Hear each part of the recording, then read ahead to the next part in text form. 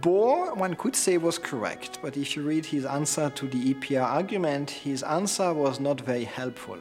So he was correct, but maybe not very productive. Einstein, on the other hand, was wrong in some sense, but was productive. And sometimes it's better to be wrong and productive.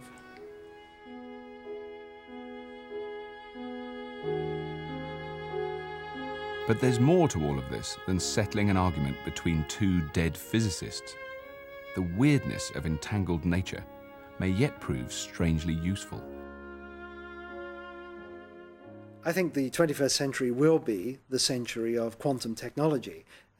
We've seen the first of the quantum gadgets in our century, but many of them are like toys. You know, when the laser was invented in the 1960s, it was often called an invention looking for an application. And now, of course, we see lasers used all over the place.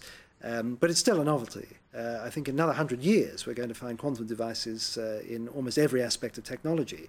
And the weirdness of quantum mechanics, which we find so hard to get to grips with, is going to become manifest in everyday life, and we're going to have to somehow come to terms with it. Quantum weirdness may become commonplace, but that doesn't mean we'll be able to understand it.